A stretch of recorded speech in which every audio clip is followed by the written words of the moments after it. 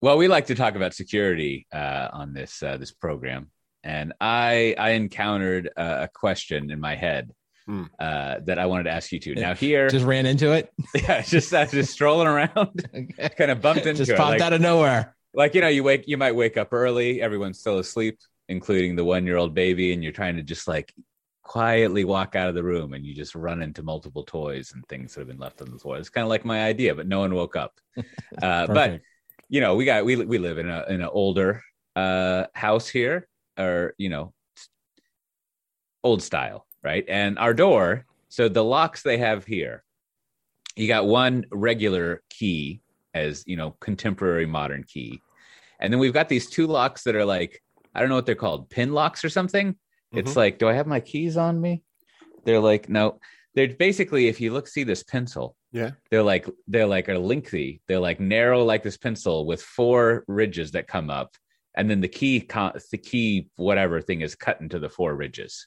Weird. Have you ever encountered a lock like that? So there's a circular hole that you stick it in and turn it around. Is this like as on everybody's front door? Like where, or like I've noticed them on I've noticed them on lots of doors around here. Okay. And I don't know. But the question is, so we have 3 locks on the door. Yeah. There's also one lock that no longer does anything. It's just it's an old door. And now normally, I lock all 3 of the locks at night. Right now, already one of the locks is one of those things. It's like a hotel lock. If it's, unless you explicitly do a thing, it always locks the door, which is okay. Can be a problem, especially if people don't seem to like to take keys with them outside of the house. There's an issue with people not doing things like that around same here. thing. Continue. Yeah. I think it starts with the lack of pockets for some people, but whatever. True.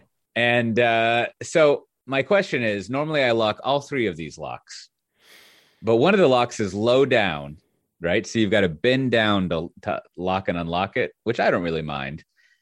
But I am thinking maybe I don't need to lock all 3. I can just lock the regular one and the easy to access pin lock, and then you don't have to bend down to lock the 3rd one. So that's my question to you guys.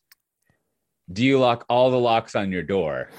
And if you had 3 locks, would you lock all of them? Or is this overkill? So my little bit of Australian security here. I have 1 lock. I do make sure, like, I look over. That door was not locked last night. Most of the locks to the house are locked each night. We only have 1. But like, there's a pile of shoes and stuff on the front porch. And yesterday, my daughter said, "Aren't you worried about someone stealing my shoes?" And this was right after we had gone for a walk around the block, and I'd left the front door, not just unlocked, but we have like this lock where you turn it and the door stays open. You can just push the door, and the lock doesn't catch. Oh, nice. Yeah. And so I did that while we were out, and I was like, first off, have you ever had anybody come up and check our door? They're like, I'm gonna check these locks, check these doors to see if somebody can actually go in. Do you have randos coming up and checking your doorknobs to see if it's locked? Wait, you're asking me that? Sure. We don't even have it. Now I'm going to throw you a curveball here. We don't even have a knob. This is one of those doors that doesn't have a knob. Just locks. Whoa. We don't. I don't. Do we have? I'm not sure if we even have one of those knobs in the middle of the door for people who don't understand how levers work. Is that typical of the architecture of Amsterdam? Yeah. Like it's just a lock, and you stick your key in and turn. Yeah. There's and no. You there's just no push knobs. the door open. Is that kind of the deal? But no, I do not think anyone has been going around the neighborhood. Like my point was, 1 lock, 2 lock, 3 locks. It doesn't matter if having 1 is enough, because unless you actually have people who will come in and oh, I got through 1, can I get through the second one? That's not going to happen. See, and that's what I'm thinking. Is like, yeah, I'm with you. It's not like a computer where if I've got two like there's no layers of security here.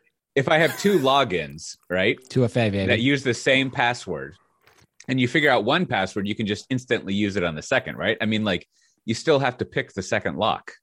Now, I don't know about lock picking, but it seems like The difference, though, it's complicated. the difference though is as anyone who's ever put a computer on the public-facing internet, within about a minute, you have people grabbing your door and shaking it vigorously nonstop. Yeah.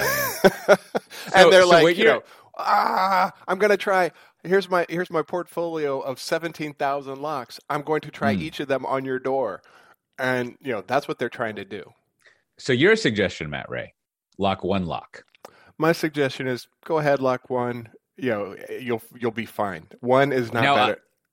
I want to explore. You also have sort of inadvertently suggested that I create a minor obstacle course by encouraging my family to leave their shoes in front of the door. Is that well? The key is if they step in dog poop, don't bring it in the house.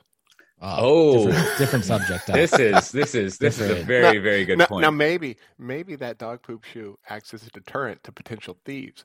Maybe dog poop shoe. I'm just saying. So the illogical end to this whole having one lock, two lock, three locks is you get to the house that I currently live in, where when we signed the lease and we went to get our keys. It was not, here's your key, here's your 2 keys, here's your 3 keys. They gave us 2 bags, 2 Ziploc bags full of keys. And they're like, you figure it out. That's exactly what they said. They said, we think this is the front door key. It wasn't, right?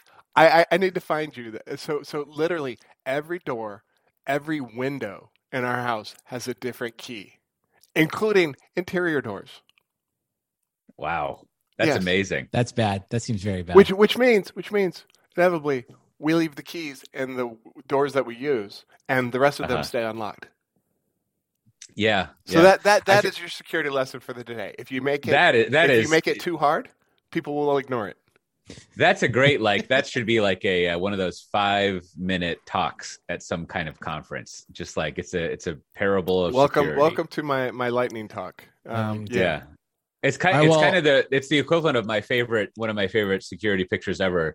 That old thing where there's a bunch of those RSA fobs taped to a cardboard thing and a webcam is pointing towards it, which I think is So Brandon, what is your advice for me? What should I be doing here? Seeing how you live in a crime. I don't know. Just much simpler. Just we just have all the doors have one deadbolt lock, so there's just one lock. We do have on the main door. We have kind of the thing you can do inside. It was actually more for when my son was much younger, just to make sure he couldn't open it. But it was kind of it's a little different than chain, but same function.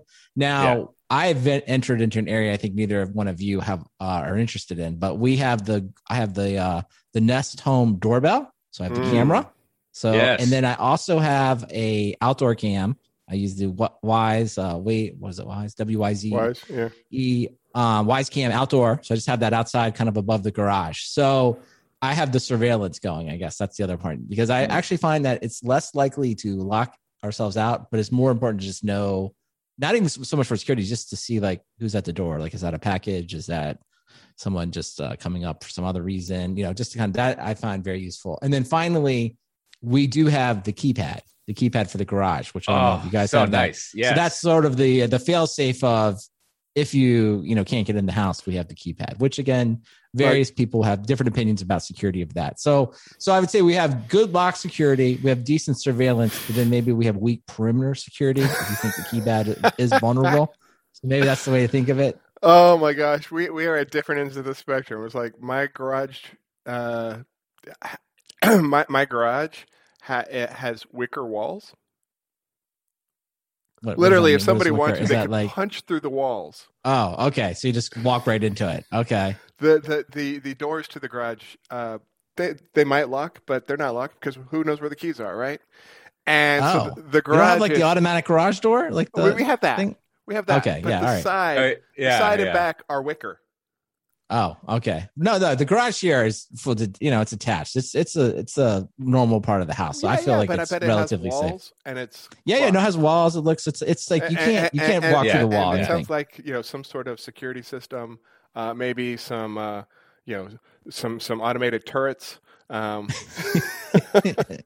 I think the keypad has been a lifesaver. And then I really like the cameras, like I said, just because it's super convenient, especially as working from home. It's just great to because you just see people coming in and out, and it's like, who is that? Is that your family? Is that whatever? It's just super convenient. I've got a couple. I've got a dryer, electric lawnmower, and a blower just sitting in the garage. That's like $40 worth of crack right there. But no, we don't have that problem. So,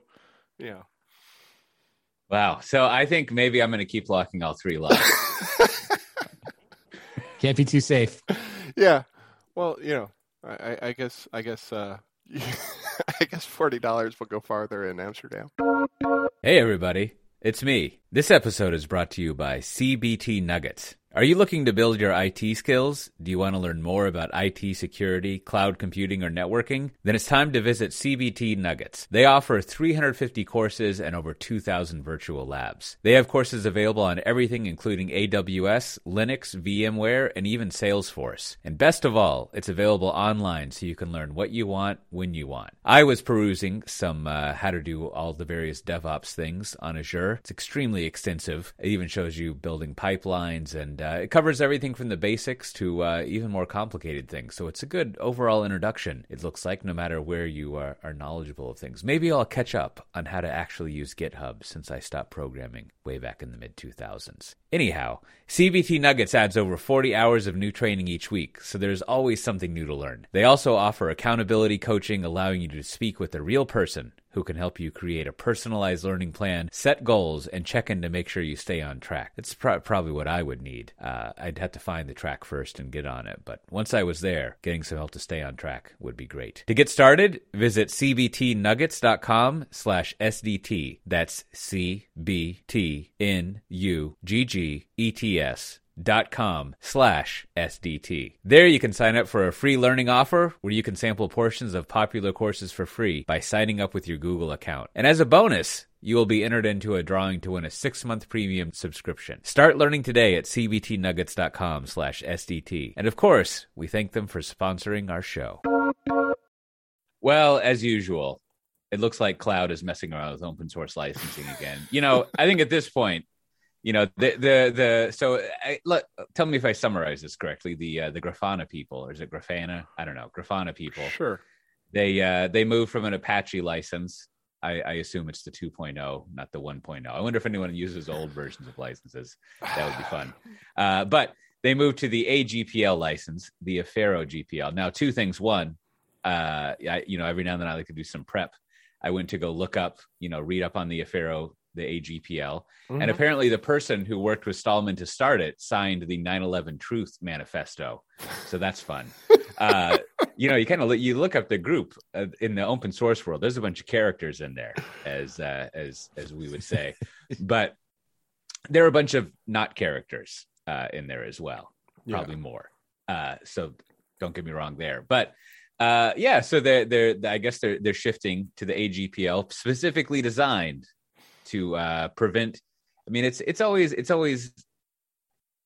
I should say what it says is that if you run it as a cloud thing or an ASP way back when they were coming up with this, or there was another phrase we had before, we would call it cloud and service provider. Ooh. No, that's something, whatever, not a service provider. But basically it says if you modify this code and run it, all of the servers that run it need to provide a link for people to download it, for users to download the modifications. That with the modifications. Yeah. Which so one, that means you have to modify the code. You could just run it without modifying it, right? And not trigger things, which raises an interesting question. If you're using, I don't know what the kids call sidecars anymore, but in theory, if you could wrap your proxies around networking and pipes and things like that, in theory, you wouldn't need to recompile things. I guess you could also just take the API and completely rewrite that, but whatever. I mean, all sorts of things you could do to subvert the intention of it. But yet again, it appears that public cloud is not that friendly to, is not always very friendly to open source startups, always causing problems, the public cloud people, because they essentially have identified why would I pay for that when I could not, which I think is always a flaw of a free pricing. Now, I think what's novel here is that they didn't make up their own license. They were just let's do this. Like, let's do the AGPL and go all the way. But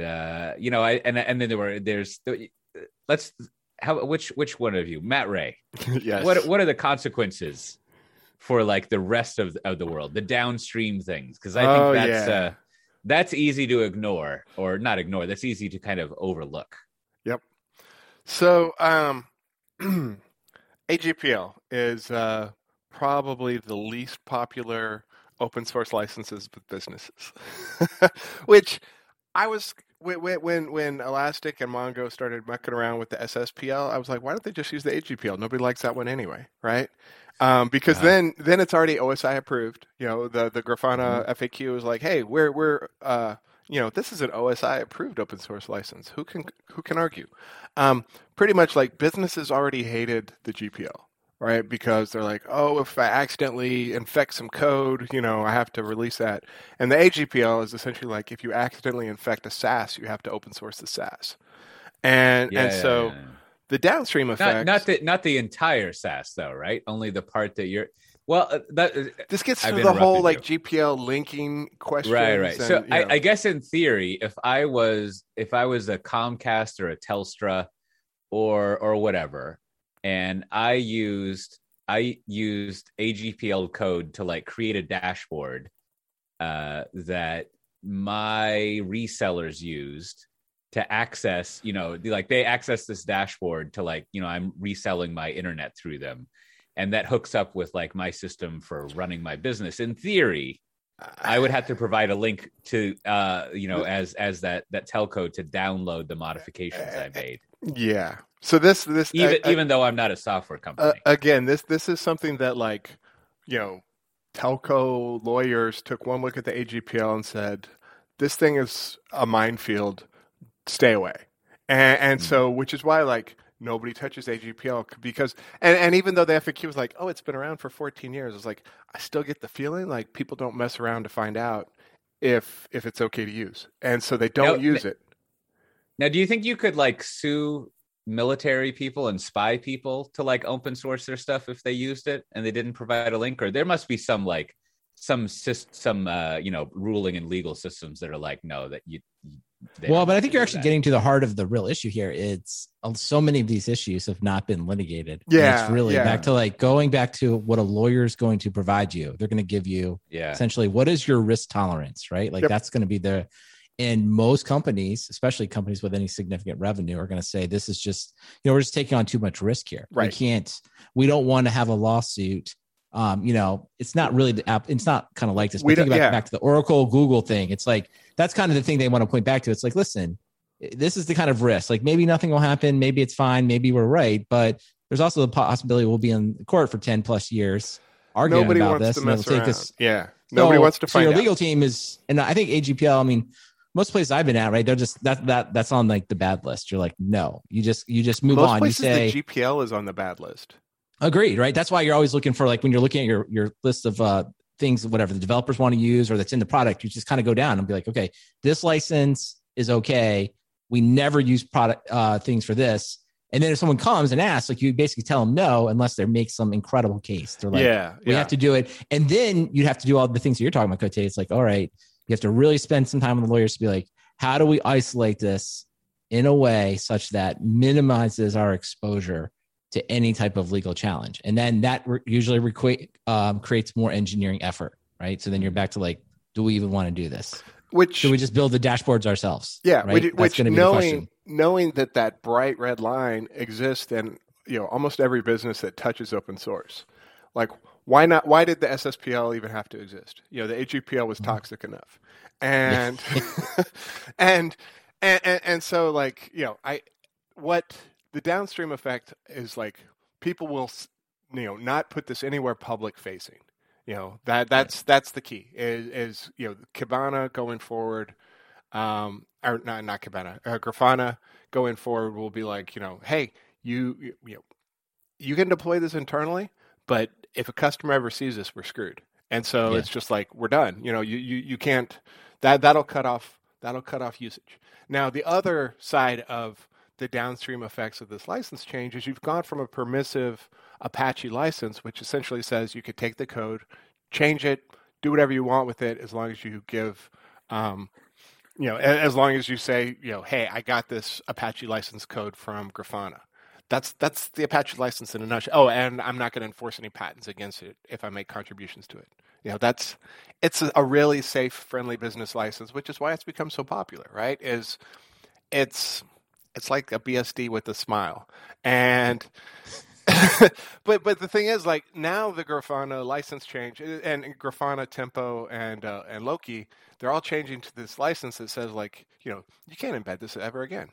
Yeah. And there are a lot of products out there that have Grafana. Well, that's the key thing. I think there's like the massive collateral damage here, right? Because like, one, they have the messaging. I think they really try to take the high ground in their announcement of like, hey, see, this is an OSI license. And it was like, okay. And then you dive into it and it's like, I think it's clear that their concern are cloud providers. The collateral damage here is anyone that has built some product that wanted a dashboard, since the beginning of time, who's just like, hey, I'll just grab this. I'll do it. This is very popular. It serves the need. Now, suddenly you have completely screwed that group of people over, right? I mean, you've taken the entire community of people that wanted to use this and essentially made their lives, very difficult. They have to either take it out, stay on the old version.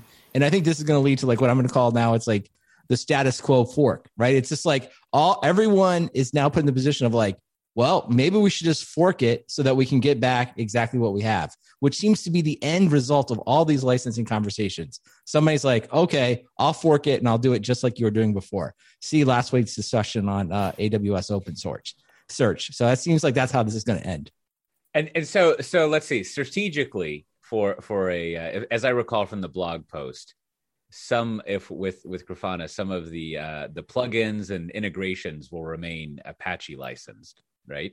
Correct. And so So effectively, okay, then one more thing just to verify. Well, it's hard. Let's not go down what embedding means here, but basically it sounds like if you move your open source thing to AGPL, what you're doing is you're saying, I want this to only be consumable as a product. Yeah. And meaning that if you don't actually modify the code, you don't have to open source anything, right? It's only when you modify the code. Yeah. Like, so if you don't modify the code, it's fine, right? Like the lawyers would probably be cool. I mean, it would be another way for them to be cool. They could also just be like, as you were saying, like, I don't know, why would you keep a gun in the house? Right. Like, well, they do. And at the very last line of the blog, in the FAQ, I think it is, there's like way down at the bottom, they have a question about like, what if I need different terms? And it says, call us and you can basically buy a license, right? I mean, that's basically what they say. Yeah, so I think the lawyer here would say, your lawyer is going to say, go, let's call them up and like, let's see if we can do a deal and minimize this. So, which, I mean, again, it's not necessarily like, that's not like, oh, that's an awful business, but it's just like kind of back to this thing around like Matt, you said this a long time ago, right? Community can't be your competition, but this is almost like a different level. It's like, if you keep changing the license on top of the community that's using it, I mean, you're just creating enemies, right? Like, it's just frustrating for everybody. Yeah. The community got big on a permissive license, and now that it's big, they're changing the license. Yeah. I mean, which seems like the absolute worst thing to do, right? You should never do that, is the bottom line, right? I mean, if anything, they should fork it away and say like, hey, like, we're going to keep this community, but that's what they've done. Other thing. That is what they've done. They forked it away because there's going to be, if there isn't already, an Apache licensed fork, and they'll call themselves, Open Cabana, or I mean, Open Grafana, and and then they'll call themselves, Open Search for the. I hope they open it. They should do Open Cabana just to confuse everyone. It would just be massively confusing for the entire world. Yes, they should call it Open Hudson Plus Plus. So you could embed an AGPL thing like Grafana is going to be, as long as you didn't modify the code. You could wrap stuff around it. Maybe you could change the style sheet. I don't know if that counts as code. Right. I don't know the plugins and integrations well enough, but in theory, I guess all I'm driving towards is like, if you are the product strategy people, right? One, everything we just said, you would be considering, right? Like, you would be like, are we going to kill the community? Are we going to do this? And so people know the consequences of what they're doing. So I would imagine in this case and other ones, if you were to do this, what you arrive at is like, what we would like is to be the only one who can sell a product version of this using this code, right? Yes. Now, people could kind of sort of embed it if, they could include it in their stuff, or they could do that thing where, like, every time that you get some open source thing that deals with MP3s, it's like, I'm not saying you should click on this button to download the lame encoder, but if you wanted this software to work, you should click on this button to download the lame encoder. And that's the thing. Like, at what point are you customizing Grafana? Is it when you make a custom dashboard with a bunch of pre-canned queries and views? It doesn't seem like it, but at what point are you infecting the Linux kernel? The reason the Linux kernel is GPL v2 and not v3 is because they didn't want to like mess around with the definition of a module. So the Linux kernel has stayed on an old version of the license because they didn't want to, scare away closed source kernel modules. So it's like, and AGPL came after that. So, we got the whole API thing figured out, which is basically like you can copy an API if you implement it yourself. I don't know if that's what I think the ruling was a lot more baroque and technical and weird than that.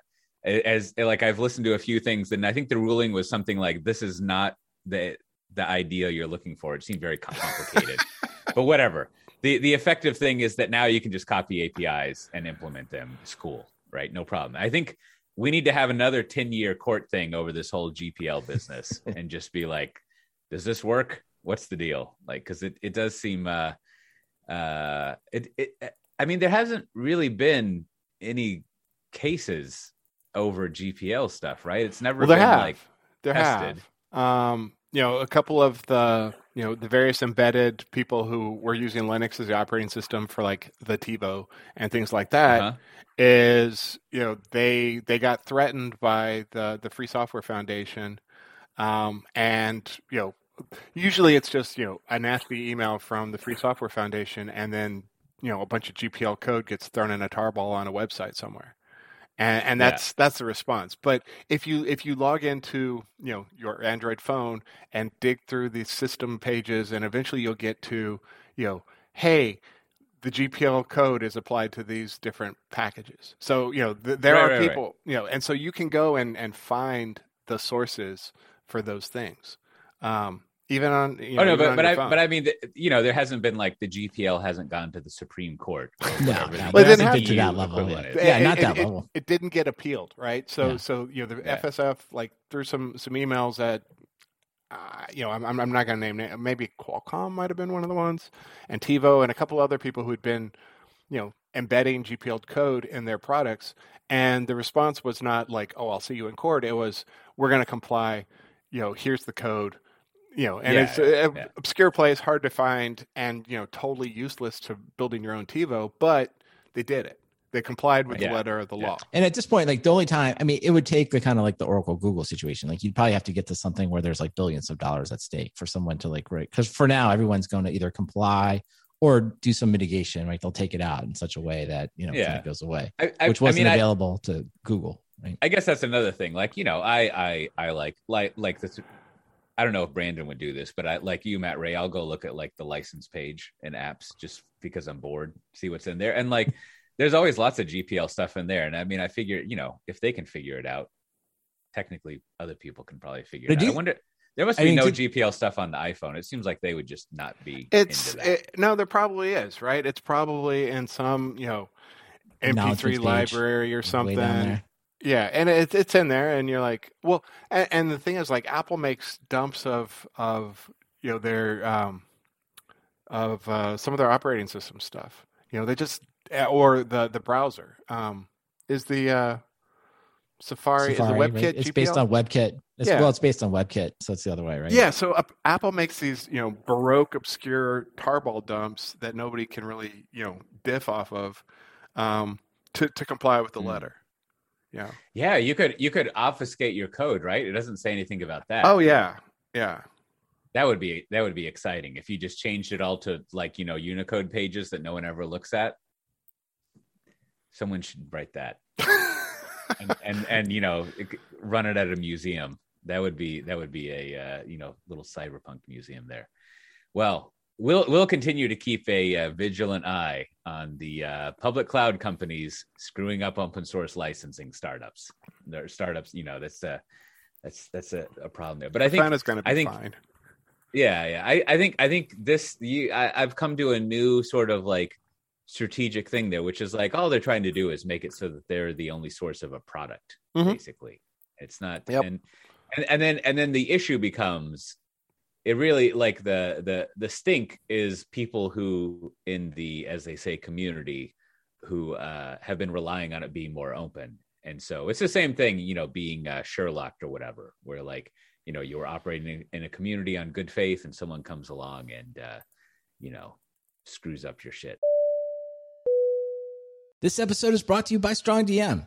Managing a gazillion SSH database passwords and Kubernetes certs? Meet StrongDM, the only way to simplify infrastructure access and audit controls across any environment, no matter how diverse. StrongDM extends any SSO to centrally manage access to databases, servers, Kubernetes clusters, so onboarding and offboarding can be done in a single click. Escalate privileges with just-in-time access and automatically log every query and command. Trusted by companies like Hearst, Peloton, and SoFi. StrongDM is the only way to manage access and audit controls at scale without disrupting workflows. Start your 14-day free trial at strongdm.com/SDT. There's no credit card required. That's strongdm.com/SDT. And of course, we thank StrongDM for sponsoring our show. All right. Well, I did not catch up on the thread fully, which is why I'm excited to see what was going on. But it sounds like, is it Celebrite? It's some of your Australian friends. You probably know them, right? Matt, right? Yeah. We hang out down the street. Get a coffee. Yeah. Did take some surf. Oh, wait, hold on.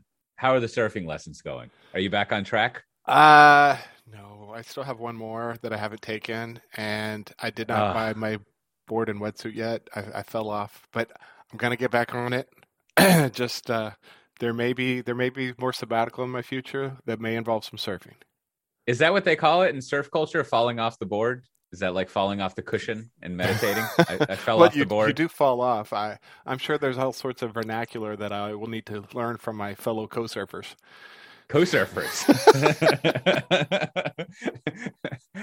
This mortgage requires a co-surfer right here. Okay.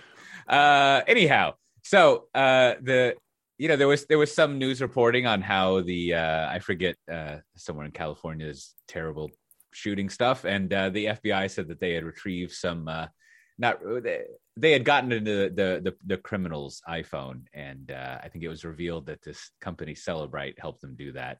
And then there was this there's this spat going on because the Signal people, famous for end-to-end encrypted instant messaging or whatever, I think they said that Celebrite whatever it is could not hack them, and then all sorts of madness ensued. Now, Brandon, I know that you particularly enjoyed this thread. It didn't taste anything remotely like cheap candy. So, like, what's going on here? What's the stink that we can all inhale?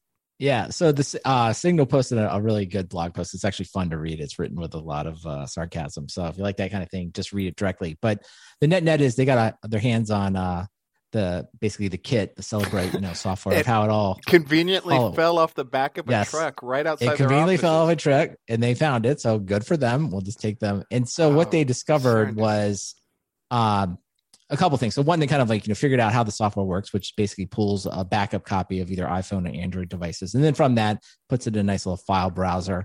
And from there, you can basically see everything because the encryption obviously ends when you're on the device. So that's where they started. So then our friends at Signal, what they figured out was funny enough, the people that write the software from Celebrite are not that great at patching the software actually used, because it uses a bunch of different libraries like FFmpeg and other things, but they're outdated. Fully GPL compliant, I'm sure, though. Fully GPL, that's right. So they don't, but they haven't applied many of the security patches. So what they learned was that if you put files on in your backup in your app, and then if someone clicks on the file, it can basically exploit, in this case, the software trying to break into your Celebrite software. So it's kind of funny. They can basically go in and do pretty much everything. They can mess up all the information that's been collected. And then in the video, they showed them playing like basically like a video clip that tells them, like, shows them pop up and then shuts it all down, basically erases everything. So what's interesting about that is a couple things. So why that matters, I guess, to everyone is, one is what they're really trying to do here is make it so that all of this information could really never be used in a court case. Because now that they've, if you will, shown that it's vulnerable to attack, they can basically say we can go in and change stuff. So you're never going to really know if it's correct. Yeah. And then two, the other thing that was smart that they did, I thought was really good, is that so people kind of got on. It's like, well, all they're going to do, all Cellebrite's going to do is they're going to basically get a copy of a Signal, and they're going to figure out which file is, if you will, the malware in this case.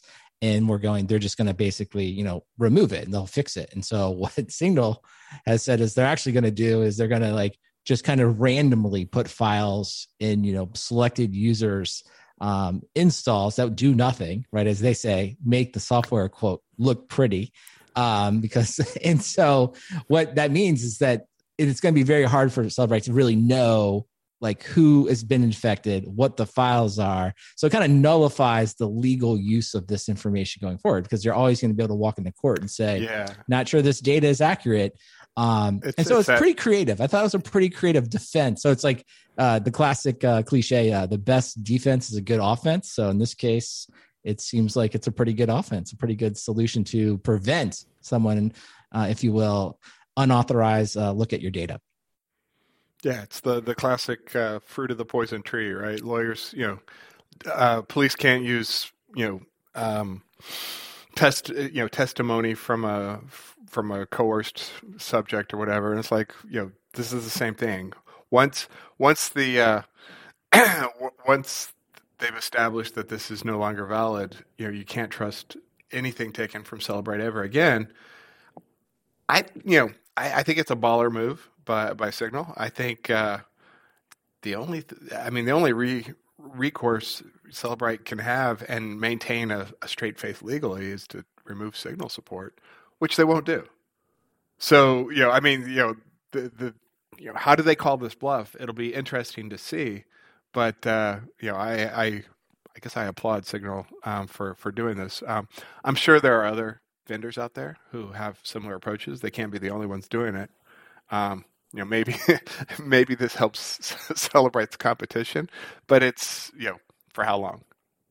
Right. And the other thing they did say in there is they found another thing, back to a little bit of our licensing discussion. I guess they're using some type of iTunes DLL or something. So along the lines, it looks like they're violating Apple's license, right? They're using something that doesn't look, which itself is kind of like, and of course, I'm sure, the Apple people, they never comment on this kind of stuff, but I'm sure they're all reading this and they're like, oh, what, it won't be long before whatever they're doing is shut down through this DLL, I'm sure. And Apple has refused to, cooperate, or have built themselves an operating system where they can't cooperate, right? They're like, we are in a no knowledge system. We can't, we don't have the encryption keys. We specifically do not put backdoors in our software, so you can't come and ask us. And so that was the thing about the San Bernardino shooter, is they kept saying, like, how did they do this? And then it finally came out, it was the Cellebrite company, and this is how they did it. And, Apple's like, well, we patched the things that we knew about, that they exploited. So Apple has maintained, we don't want to put backdoors in our software because, inevitably somebody besides the NSA will have them, and, somebody besides law enforcement will have them. And that's happened every single time, Luckily, the Clipper It'd be interesting to know, does Apple, because this is the next level, like, not only, there's one, patching everything and, like, if you will, building the best defense. This is sort of like that next level, like, does Apple actually, would they go the next level if they're like, okay, we're actually going to look for, if you are doing something suspicious, right, we're actually going to, in this case, like, retaliate, right, basically. Well, your software, that would be is Signal infringing on any sorts of terms of service or licensing, or well, I'm sure we'll Apple was already I don't think unhappy so. with Cellebrite, right, because I don't know. It'd be hard though, just to put files. Including files in your app is about as vanilla as it gets. So I don't know if there's much I mean, maybe no, I'm sure, but that Apple terms of service, I can't say I've read it all. I mean, so I'm sure there could be something in there somewhere. There must be a paragraph. The default something. lifestyle does Just not the read terms of highlights. service. Yeah. So I thought it was good though. I was like, hey, kudos to them. It would be interesting to see, but there's always another move, right? Even when, look at Apple, as much money and as smart as those people at that company are, there's still exploits, right? They're still able to get the information even when everyone thought it was impossible. So I'm sure somebody today somewhere has a way to do it, right? And it just shows you how difficult it is to secure anything. So there's always a way. It seems like no matter what. Yeah. Well, I mean, Apple wants to know what those vulnerabilities are so they can patch them. Because right. Even though these Celebrite guys say that they are white hats or they're pro security, it's like to Apple that's just another backdoor way for bad guys to get in, and so you don't want there to be any exploits one way or another, even if they're from a quote unquote trusted source, because it undermines the trust in everything going forward. Well, but speaking of the white hats, I don't know if you saw this other one I thought was great. I don't know if you saw the University of Minnesota. Yes. Some students there, I guess PhD students, doing research, intentionally submitting pull requests to the Linux kernel that have like some levels of vulnerability. And let's just say not well received. That was not well. I thought that was just fantastic. There's a lot of assigned reading this week in the episodes. Read the Signal blog, and then I guess it's in the Linux thread or a discussion group. Make sure to go read that because that is quite the response to to what they were doing. Now, did they cover what this research they were doing was like? Are they? Because it seems like that this is the kind of research that amounts to we were researching if we could do it.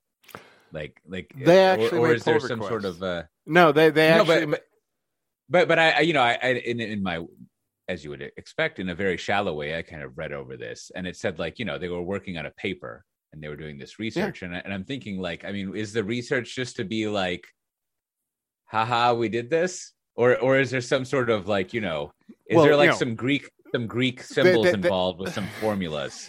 They wrap the haha we did this with all sorts of fancy words to say essentially those Linux people aren't checking the security of the pull request that we're putting in, and how can you look what we found and this mainstream software, and it's like, I mean there's some validity there, but usually when especially in universities, when you go to do research that involves human subjects, you go before a review board that qualifies if this will cause harm. And purposely introducing vulnerabilities into software that's run on 60 billion devices, maybe that causes harm. Yeah, I would think so. Well, also too, it's what were they going to do? I mean, I don't know. There just seems to be no really defending it. And of course, even the University of Minnesota, the chair and I don't know, the various people involved, that they issued a statement we're looking into this. We don't condone this. So I don't know. So some graduate students and maybe some advising professors, maybe they'll be looking for jobs, or they're not getting the exceeds expectations on this month's or this year's annual review. There is definitely going to be in the annual review. This is the software equivalent of setting fires with different arson devices to see if firefighters figure out what you did. Right. Or if you just follow it through, if they had a plan, maybe, if you went to someone at the kernel and said, hey, we want to test this, we want to, there are ways, if you want to do something like this, but you have to do it with consent. You have to set things up. You have to let people know what was the plan to take stuff out if it had gotten in, right? So just the idea that hey, we're just, a group of smart researchers and we're doing this. It's to your point, Matt, it's it basically affects the entire world if you start doing anything, right? And even if you got permission from Linus to Torvald to do this, what about which you would never get, by the way, you would never get that. Which you'd never get. But this brings us back to Linux is actually one of the few organizations using Git in a distributed fashion. So it's there are hundreds, if not thousands, of different Linux kernels out there. And they're not all just on one GitHub, right? They actually distribute this stuff. So like these patches are going to be in like, they're going to infect, 50 different, source trees, because somebody took the patch and they gave it to somebody else. And it's like, now you've got, this now you've got this new COVID-19 strain over there that you have to make sure doesn't get into, the mainstream kernel. Jeez. Bad all around, University of Minnesota. Don't do that, Gophers. What were you thinking? Come on, Wisconsin. Gophers. I got to look into this Signal Minnesota company because this Signal organization has a weird background, and it's like not even a for-profit company. They're just like they were started by they were spun out and basically funded by the guys that started WhatsApp, or one of the founders. So right, and then something they have was bought by Twitter, and then Twitter open sourced it, and then they took that, I think, and made this other thing. And I mean, it just makes you wonder, like that's a lot of conviction to like just work on. Well, when you made several $1 billion from Facebook, throwing down 50 million to run, to clear your conscience is not exactly, let's not exactly hand out trophies for that. Is that the understanding of just like, now we'll shift to doing the he came out and said he was the one that said delete Facebook from your app, your phone. Yeah. And then he funded, I mean, I assume it's mostly still the same funding, right? It's like, put down 50 million, and it's a pretty small team. I think it's like 10 people. So they could run, they have a low burn rate, let's say, compared against that kind of money. It could be, they could go for a long time is my guess. Yeah. Huh. I wonder, it seems like in our open source world, there's probably a lot of problems that could be fixed if some billionaires had some small teams. But then of course, you'd be relying on Ubuntu Linux. Right? Yeah. They've got their billionaire sugar daddy. And I'm just going to leave it at that. We know of two projects so far. I guess that address book one where they were all on a big yacht trying to program it. That one didn't work out Chandler. so well. Yeah, that didn't pan out. But this sounds like there might be an O'Reilly book in this where it's like, are you a billionaire who would like to run a software project? Here are some patterns and any pattern. Oh, and you could get it sponsored by SoftBank as a free download. Yes. Yes. You could call it the nonprofit unicorns. I think that's what you're in for there. Do you have a guilty conscience? Fund an open source project. Or maybe in this case, it's like, what is it when you have a winged unicorn? I mean, that's not a Pegasus, because a Pegasus doesn't have a pegacorn. Corn pegs. Yeah. Okay. Huh. What an odd, people doing things for good reasons. Very exciting. Well, just as some quick follow-up. Now, it looks like Microsoft is not going to buy Discord. Oh. Quite a disappointment. That would have been fun to see pan out there. And I want to have some follow-up on the work laptop. I did indeed. This was perhaps one of the easiest large item transactions with the company I've worked with. As you recall, I just sent in a help desk ticket, a very friendly person. I forget their name. They just replied back. And I am now operating on a new laptop. Now, I don't know what it is, so I opened up the About My Mac, and it is a MacBook Pro 16-inch 2019, and it has 8-core. It's a Intel Core i9. Intel. Yeah. And I got 32 gigabytes of memory. Wow, nice. And an AMD Radeon Pro 5300M4 gigabyte. All right. Now, I'm not going to give you the serial number. You got the bigger Mac, but you weren't able to swing the M1 because it's not even in the 16-inch yet. I didn't even ask about that. All right, but that's a window. It's a victory. Yeah, it has eight cores in it, which is, I think that's, more than anyone should ever need. You probably need maybe 7 is the maximum. Sounds about right. Yeah, you give a core to your kids to play with. But it's a nice computer. It's the keyboard is much different. It feels different. Nicer. All right, KT. Well, we'll leave a little, something for next week for you. Like, I think people will be looking forward to your defaults lifestyle. Will that include an upgrade to the new iPad, the new M1 iPad? So next week you can give us your take. We'll do breaking news next week. New iPads come out. Cote reviews it. So, I think stay tuned, everyone. Okay. The ultimate default lifestyle would be buying one of those iMacs. That's just like an old school desktop that you put on there. That is super thin. All right. That would be everyone. Tune in next week to see where Cote comes down on the new Mac products. We'll see what he's getting. You know who swore on iMacs is Charles of Drunk and Retired fame. He probably still uses one, and when he traveled, he's one of these people who kept the original packaging. I know where this is going. He would pack his iMacs awful into a box. I mean, it was long-term, multi-week trips. Okay. But he would pack his iMac into the box, the original box, and travel with that. That's dedication. And he might still be. He was just a diehard for the iMac. He's like, it's all fit together, like why, So that is, I think that's the ultimate default lifestyle is a desktop. Having a desktop computer, not even a laptop. Oh, wow. So, I mean, the various Apple announcements this week, are any of them entering your default lifestyle? Or are you going to get the tiles or the... Well, I was thinking riding my bike on the way home that what I should do is I should get some of those tiles and like make a necklace out of them to give to my kids so I know where they are. Mm-hmm. But then I thought that just doesn't, when you think about it in your mind, and now that I'm saying it out loud, that doesn't sound right. It's like the next... Now, the other problem is that this assumes that my kids will be wearing them. Right. Which I think, back to the previous discussion of keys and people not taking keys with them. Like, I mean, in less than 2 hours, if not less than 2 minutes, my kids they'll just be under a couch somewhere. And so my thought here, I think the win is who's the first person to come out with some type of shoelace tie-in where you essentially have them tied the little air tags to the shoelaces. So that gives you two little things. Like one, that way the children can find their shoes. And two, you have a chance.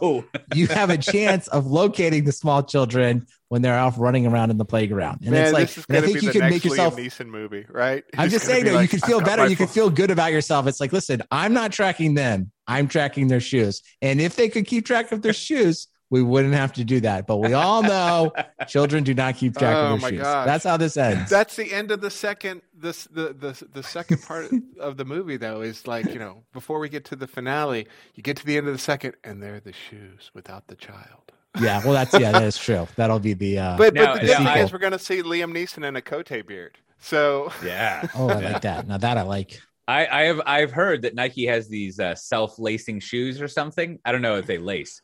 But what that's a great idea there, Brandon. But if you put these trackers on the self-lacing shoes, my children would never have an excuse for not having their shoes on. You would be yes. They'd be like, I don't know where my shoes are. And you're like, yes, you do. You can locate them. Yep. and then they would be like, I can't tie my shoes. And you could say, you don't have to. All you have to do is put your foot in there. Now, inevitably, my daughter has gotten good at this. What she'll say is, I can't get my foot into the shoe. That's another one. I don't know what to do about that. Right. Like that's, unless somehow we invent some shoes that's like a warm liquefied bath that you dip your feet into and they form around your feet. You can always be defeated by, I can't get my foot in there. That's going to be no good. Yeah. I don't know. I mean, faster stuff is always better, but it's just faster stuff. I guess the colors are kind of cool. We'll see. Well, do we have any bureaucracy this week, Brandon? We do. From the community this week, a couple things. CloudBees is hiring a solution architect over in APAC. Looks like they were looking for someone in Australia. So Matt Ray, get on that. You must know somebody over there. I know Australians. Wants you to attend the AWS Strategic Accounts Solution Architect recruiting event, which I don't know. So basically he put it in there. If you want to work at AWS, looks like if you talk to Nate or look, they'll tell you how to interview. Also, Jordy wants you to work at Weaveworks. That's the original GitOps company. They're hiring, from what I can tell, everywhere around the world. Austin, New York, London. I think there was some people in Australia. So lots of jobs there. Also, reminder, Matt Ray has suggested we're going to do it. Everyone, if you want to follow along in our first ever book club episode, I don't know, maybe we've reviewed a book somewhere. We've talked about the Halo effect more than once. Yeah. Well, that's just like a part of the show. That's like, everything. So, but this is, this one's working backwards. Insights, stories, and secrets from inside Amazon. We're all reading it. We're going to make that a topic. maybe a whole episode, depending on how much we have to say about it. So if you want to follow along, you should read the book, and I'm listening to it on Audible.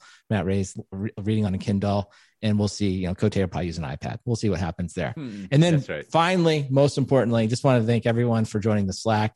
For those that haven't been following here, we now have a thread in Slack that exceeds 4,000 messages. So congratulations to everyone who posted in the thread. Some people have asked, what happens when it gets bigger? Well, by some just magic, we got upgraded to a Slack paid plan, I think for 90 days. So right now we're safe. Everything is good. Once that ends, and I will also be clear, we will never be buying anything from Slack as we have no money for that. It's not that we don't like Slack, is we have no money. We could never afford a subscription for what we're using. So I'm just completely coming clean on that. So when our professional plan expires, I don't know what's going to happen. I don't know if the thread will get the history or if the channels will get the history, but get in there now. Get in there. Get some messages in the thread before it's gone, before the Slack plan runs out. I don't know what will happen, but again, the thread is a place you can find an answer to any question. Most of the questions you never want asked, but go check it out. Well, also, as mentioned last time, we still have a job open on my team. If you want to be a Kubernetes or DevOps advocate type person, it's fun. I think we even have an official listing somewhere that I should probably put a link to. But, just send me a message or something if you can't find the link, and I'll send it to you. Also, there's lots of conferences going on. First of all, there's a RabbitMQ conference occurring. If you go to rabbitmqsummit.com, I don't have the date handy, but you can check that out. If you like messaging, do people still call it messaging? Sure. We don't know. We're going to check into that for you. But if you like little messaging buses and everything, it's in July. It's virtual. You should go check that out. It's at rabbitmqsummit.com, and I'll put a link in here. Now, there's a few other conferences. The official call for papers for Spring One closes tomorrow on April 23rd. But listen, since you know me, if you can't submit your talk by then, you could just ask me about it, and I might know some doors you can go through to submit a talk if it's interesting. So you should check that up. And then next week on the 27th and 28th, there's two Europe-based events for my work over here in VMware Tanzu Land. We've got a pretty fun packed, well, I think it's fun, all sorts of stuff from the Europe team over here for operations and developer people. And then we have one of our Spring One tours on the 28th. And if you go to softwaredefinedtalk.com / what episode is this? 295, you can find the links to those. Also, Cloud Native Europe 2021 is coming up. So if you go there, you can check out when that's happening. All sorts of exciting stuff. And the SLO Conf is next month, May 17th to 20th. Conf. Yeah, service level objectives. Yeah, it's free, and it's going to be online. And, it's put on by the Noble 9 folks, and, a lot of short talks about maximizing your SLOs, I guess. Slow Conf. Attend. Well, with that, Matt Ray, what is your recommendation this week? All right. So, speaking of reading things on your Kindle, I got myself a new e-reader, and I specifically not a Kindle. So one of my gripes about reading things on the Kindle, which for those of you in the watching the live stream, I'm holding up. I got my battery dead Kindle.